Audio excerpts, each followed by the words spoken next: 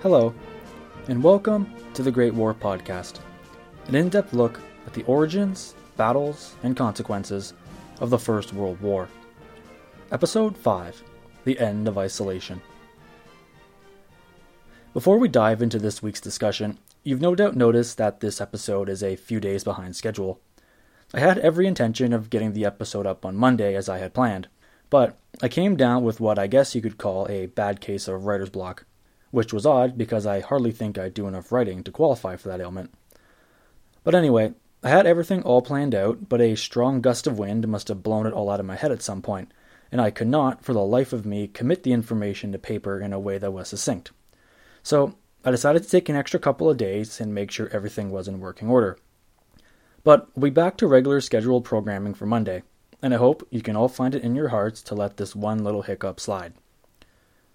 So without further ado, on to the next chapter. The British decision to abandon their policy of splendid isolation came at a bit of an odd time. After 1897, the British Empire was at the pinnacle of its power. Covering over 33 million square kilometers and boasting a population of nearly 450 million, it was the largest empire the world had ever seen, and at no other time was that better displayed than the late 19th century. Its industrial output surpassed any of the continental powers, and the prestige of the Royal Navy, the glue which held the whole empire together, continued to be unrivaled in its mastery of the seas, and was the source of envy around the world. Following Queen Victoria's Diamond Jubilee celebration, it looked as if the empire had the whole road to itself, and the troubles of the past were firmly in the rearview mirror. The new Prime Minister, Lord Salisbury, who returned to office in June of 1895, was seen to embody everything the empire stood for. Firmly conservative and staunchly xenophobic, Salisbury believed that upholding isolation now was more important than ever. Only through avoiding alliances and secret agreements had the empire been able to achieve what it had. Splendid isolation, he argued, had never been so splendid, and he found no reason to abandon the traditional policy. However, as the 20th century began to dawn, there was no denying that cracks in the imperial foundation had begun to show. England was friendless on the continent. Its once wide advantage in industrial production had severely been reduced with Germany, Russia, and the United States becoming manufacturing powerhouses after 1897. The Royal Navy was also stretched to capacity, and required constant retooling if it were to remain the undisputed master of the seas. As battleships were the most expensive and technologically advanced weapons at the time, they required a large percentage of the annual budget if they were to remain in working order. The economic strain posed by the Royal Navy led many critics, such as John Atkinson Hobson, to argue that the empire should be abandoned altogether, before naval expenditures brought about an economic collapse. And then, finally, there was the undeniable fact that the British were no longer the only ones interested in the obtaining and preservation of an overseas empire. France, Germany, and Russia, along with the emergence of the United States and Japan, had made it a crowded playing field. In turn, each of these powers had grabbed hold of territory along the coast of China and in other parts of the Far East. As we'll see later today, the Far East will become a region of contention among the eager powers, and would eventually push the British, out of pure necessity, to end their policy of splendid isolation. But before we get into events in the Far East, we need to turn back to England for a bit, as it was the British inability to secure an alliance on the continent which prompted Salisbury and the new colonial Secretary of State Joseph Chamberlain to begin seeking allies elsewhere, which began the long diplomatic process which would eventually culminate in the signing of the Anglo-Japanese military alliance by 1902. But, like I said, we'll get there in a little bit. By the 1890s, England had come to seem the largest threat to its imperial holdings, coming not from the French or Germans as you might be led to believe, but from Tsarist Russia. If this comes as a surprise, just hold on 1 second. The two sides did have a history. They had gone to war in 1853 in the Crimea, and in 1878 the British did play a large role in pressuring the Tsar to halt his advances into Ottoman territory during the Balkan uprisings, which we covered back in episode 2. In fact, the only times England had become involved in the continent was when it appeared Russia was looking into territorial expansion. So it was not as if the rivalry between the two powers was a new development at all. But the rift between the two powers had widened considerably since the signing of the Franco-Russian military agreement back in January of 1894. You'll recall from the previous episode that one of the caveats for that alliance to come to fruition was that the French would heavily invest in the struggling Russian infrastructure. Since then, the Russian Tsar, now Nicholas II, who came to power following the death of Alexander III, had his nation on the fast track to modernization. Its industrial capabilities were on the rise, and with the construction of the Trans-Siberian Railway now in full swing, it would soon have a direct link from Moscow to the port city of Vladivostok, located on the banks of the Sea of Japan. This rapid turnaround had alarmed the English colonial office, most notably the Prime Minister Lord Salisbury and Joseph Chamberlain, who predicted that it would only be a matter of time before the Russians would spill over into the Chinese province of Manchuria, whose ports would then allow the Tsar to have open access to sea lanes leading directly into the Pacific Ocean. Although the Royal Navy did have a presence in the Far East, it was already stretched to capacity throughout the empire, and there arose a real concern that it would be unable to prevent the Tsar's forces from not only taking Manchuria, but any of the key ports throughout the Far East. This concern was rightly justified when, in March of 1898, the Russians seized the strategic harbor of Port Arthur. The port, located at the gateway to the Yellow Sea, was a political and economic victory for the Tsar. Not only was Port Arthur a natural harbor and easily defendable, but it was also a warm water port, which allowed for continual shipping all year round. For a nation whose harbors remained ice-locked for months at a time, this provided a huge boost to the Russian economy. With the seizing of Port Arthur, the Colonial Office needed no further proof that the Russians would soon be looking to expand further eastward. Although he hated to admit it, Salisbury could not deny that the Empire would be unable to handle Russian incursions on their own. Therefore, in 1898, he gave authority to his colonial secretary, Joseph Chamberlain, to begin shopping for an ally. But the list of potential suitors was a short one. The French were already in an alliance with Russia, and the Americans and Japanese did not present the best options, while the Italians and Austro-Hungarians simply did not have the military credibility. So, by process of elimination, that left Germany as the lone candidate. In reality, the Germans and British coming to a military alliance was not too far out of the question. The two powers had links to the other which had them on a more equal footing than anyone else, one of which was that Wilhelm II was Queen Victoria's grandson, so there was already a firm family connection between the two. But what Chamberlain saw was Germany's key geographic position. The German army, the best fighting force on the continent, could be used to pressure the Russians on the land, while the British Navy could also apply pressure from the seas. Certainly, a combination of the German Imperial Army and the British Royal Navy would be enough deterrence for Tsar Nicholas to abandon whatever expansion plans he may have had in mind. So, in March of 1898, just days after the Russian occupation of Port Arthur, Chamberlain met with the German ambassador Paul von Hatzfeld to discuss the possibility of a military alliance. In the meetings, Chamberlain was forced to lay it all on the table. England, he argued, was desperate. The Royal Navy was stretched too thin to be of any effect against the Russians, and if Germany were to pledge its support, they could count on the English to return the favor if Germany were to ever find itself attacked by either France or Russia. Sweet deal, right? But, following the orders from Wilhelm and the German Secretary of State Bernard von Bülow, Hatzfeld provided no answer and deliberately stalled in negotiations. By delaying the talks, Wilhelm and Bülow were hoping to achieve a few things. The first was that the Kaiser just loved the sight of the English arriving hat in hand, and hoped that with a prolonged pause in the talks, Chamberlain would be forced to offer imperial concessions purely out of desperation. The second was that, according to Hatzfeld, the idea of Germany risking a conflict with the Franco-Russian alliance over English interests in Asia simply did not add up. The small British army could do nothing against a combined assault, and using Chamberlain's own words, if the Royal Navy was indeed too weak to check the Russians, how would it be of any help to Germany? I ask you, sir, how? But Robert Massey offers a third explanation for the delay. Around this same time, the first of Admiral Tirpitz's naval laws were awaiting ratification from the Reichstag. The first of several bills outlined Tirpitz's plans for the quick construction of a German high fleet. The first bill, which was due for ratification in March of 1898, called for the construction of 19 battleships and almost 50 cruisers to be completed by April of 1904. The second bill, which would be passed in 1900, would double the original order to include 38 battleships and 58 additional cruisers, effectively putting the German Navy in direct competition with the British. With all this in mind, Wilhelm and Bülow had to tread carefully when dealing with Chamberlain.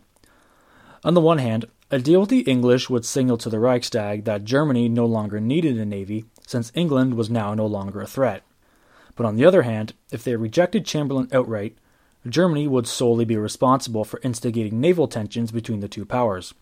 But on the other hand, if they were to let the British in on their naval plans ahead of time, Chamberlain would have certainly seen it as an unmistakable challenge to the supremacy of the Royal Navy, and could result in a British declaration of war. So, as Massey argues, as long as the naval laws were awaiting ratification, the German leadership decided it would be safer to dangle the idea of an alliance in front of Chamberlain, but not go so far as to firmly commit to a yes or no. Better to keep the English at arm's length and friendly than risk all-out war. You know what I mean? But Chamberlain remained undeterred, and continued to push his German counterparts to come to terms.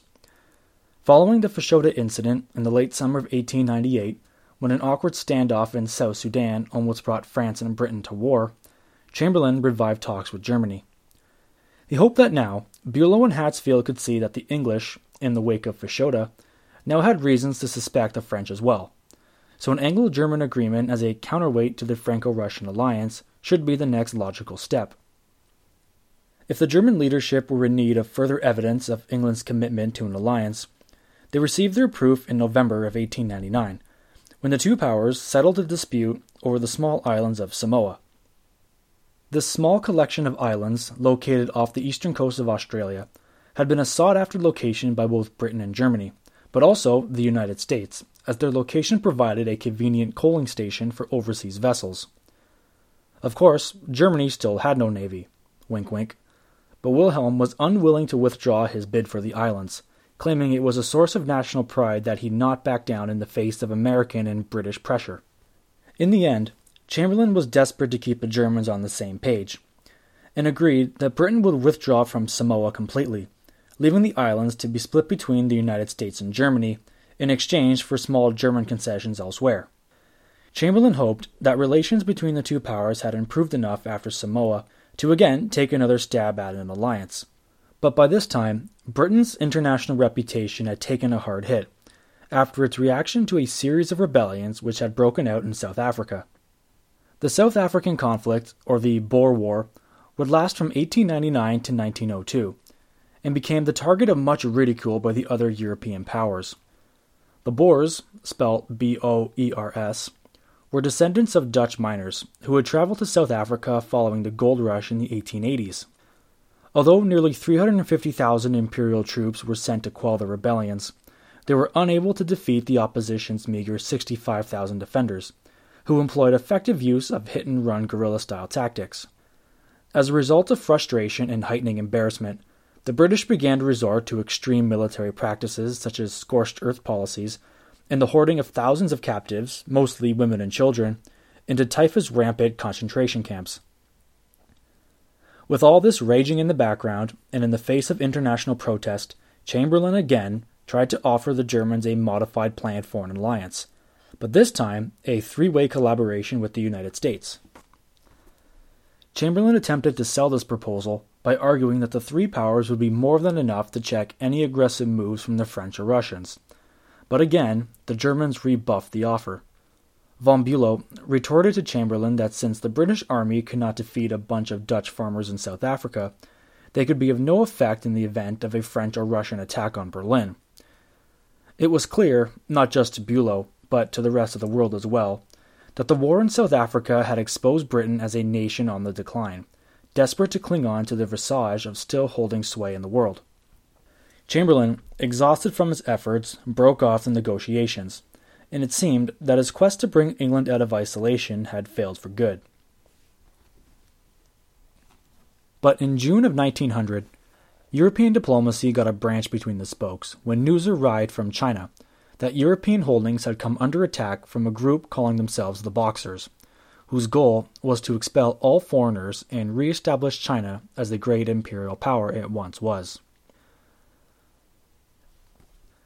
The immediate cause of the infamous Boxer Rebellion came after Germany seized a number of towns and ports in the Shandong province, located along the western bank of the Yellow Sea in the twilight of 1899. Wilhelm had ordered these holdings to undergo a period of rapid Germanification, where German law, language, and culture were forced upon the local Chinese population. The Harmonious Fists, or the Boxers as history remembers them, were natives of the Shandong province, who saw the German incursion as an extension of European encroachment which had been ongoing since 1842. The Boxers had come to identify that all of China's misfortunes had come at the hands of European greed and arrogance. They felt that Europeans had ruined Chinese integrity, and the only way for China to regain its glory would be to throw all foreigners out under threat of extreme violence and intimidation. As the Boxers moved inland towards Beijing, Europeans protested that the Chinese central government take action against the approaching rebels.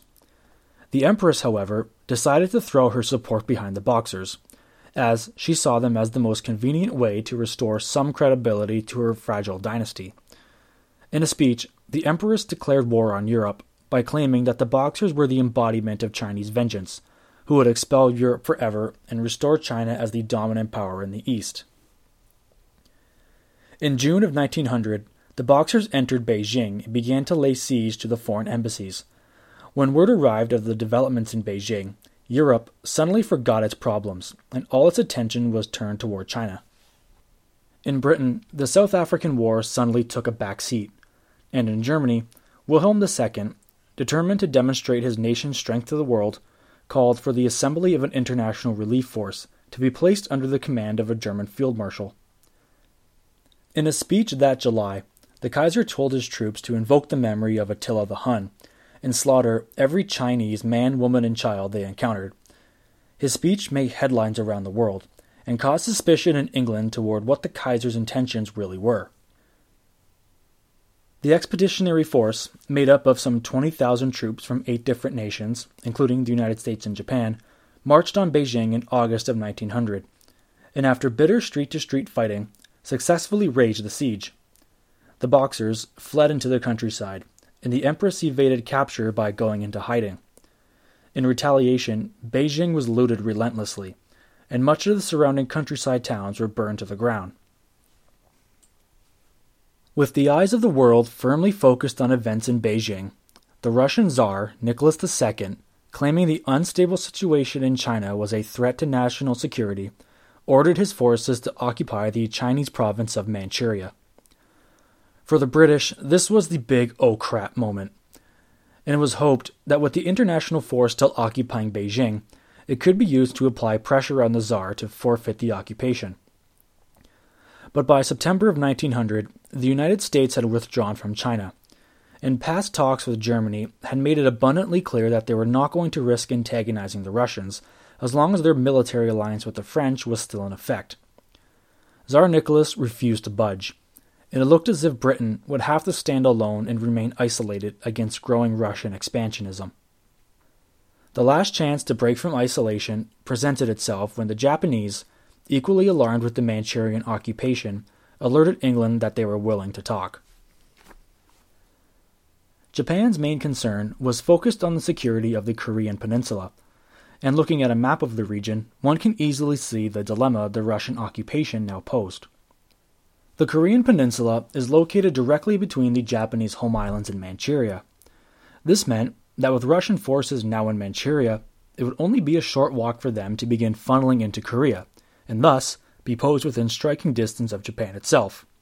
In the event of that happening, the Japanese, like the British, felt they would be unable to contain Russian encroachment single-handedly, and so would need an ally to increase their chances of success.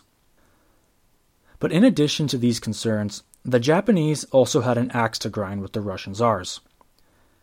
Back in 1895, Japan had swiftly defeated China in a war over the control of the Korean peninsula, and as a result, they had seized the strategically sound location of Port Arthur. Yep, the same Port Arthur Russia would take over in March of 1898. Following their war with China, in April of 1895, Japan had been forced to surrender the prize after Russia, Germany, and France had intervened and threatened war against Japan if the port was not abandoned immediately. The Japanese saw this as a slap in the face by each of the three powers, and when the Russians occupied the port 3 years later, Japan painted a bullseye on its eastern rival, and began to look ahead to a time when it could strike back against the humiliation. So in April of 1901, the Japanese ambassador in London notified the British government of their similar interests in seeing Russia stop from expanding further in the east. Chamberlain, who was still busy with the war in South Africa, left the negotiations to his contemporary, the new Foreign Secretary Lord Lansdowne. The talks between Lansdowne and the Japanese ambassador Hayashi Tadatsu continued until the autumn of 1901, and the two sides realized that they could offer mutual support for the other. While it may have seemed that the two powers had nothing in common, it was quickly revealed that they more or less were on the same page over the situation in Asia. The Japanese had made it clear that they sought no colonial concessions from the British, and would guarantee the status quo in the Far East, if the English would send naval support in the event of a Japanese war with Russia. To Lansdowne, these were acceptable terms, and it was a welcome change from the demands of Bülow and Wilhelm, who continually brought up concessions during their conversations with Chamberlain. More importantly, it also told Lansdowne that Japan would be a stabilizing force in the Far East, which would allow the Royal Navy to be redeployed to other key areas of the empire in the event of a crisis. Not only did this please Naval Command, but Japan also offered a very distinct military advantage if the British were to become involved in a continental war. If the French and Russians were to declare war on England, the Japanese fleet, which had already shown its tenacity during the war with China, could be used to attack Russia in the east, which would force Russian command to siphon off large detachments of troops and vessels to meet this unexpected threat. With the Tsar now fighting a two-front war, he would be unable to fully commit to the terms of the alliance with the French, and the potential of the Franco-Russian alliance would be severely undercut. So, in January of 1902, the Japanese and British officially signed on the dotted line, bringing about the formation of the Anglo-Japanese alliance. What the alliance signaled to the rest of the world was that Great Britain had officially ended their own policy of splendid isolation. Never again could Lansdowne, Salisbury, Chamberlain, or any of their successors use isolation as a defense in order to avoid entanglement. Britain, which had always remained on the edges of European diplomacy, were now smack dab in the middle of it.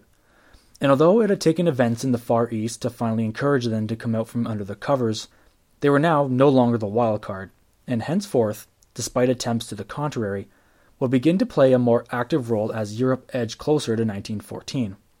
The cat was out of the bag, and if the British could agree to terms with the Japanese, then surely they could also be wooed into an agreement with France and Russia too, right? Right? Thanks for sticking by, and we'll see you next week.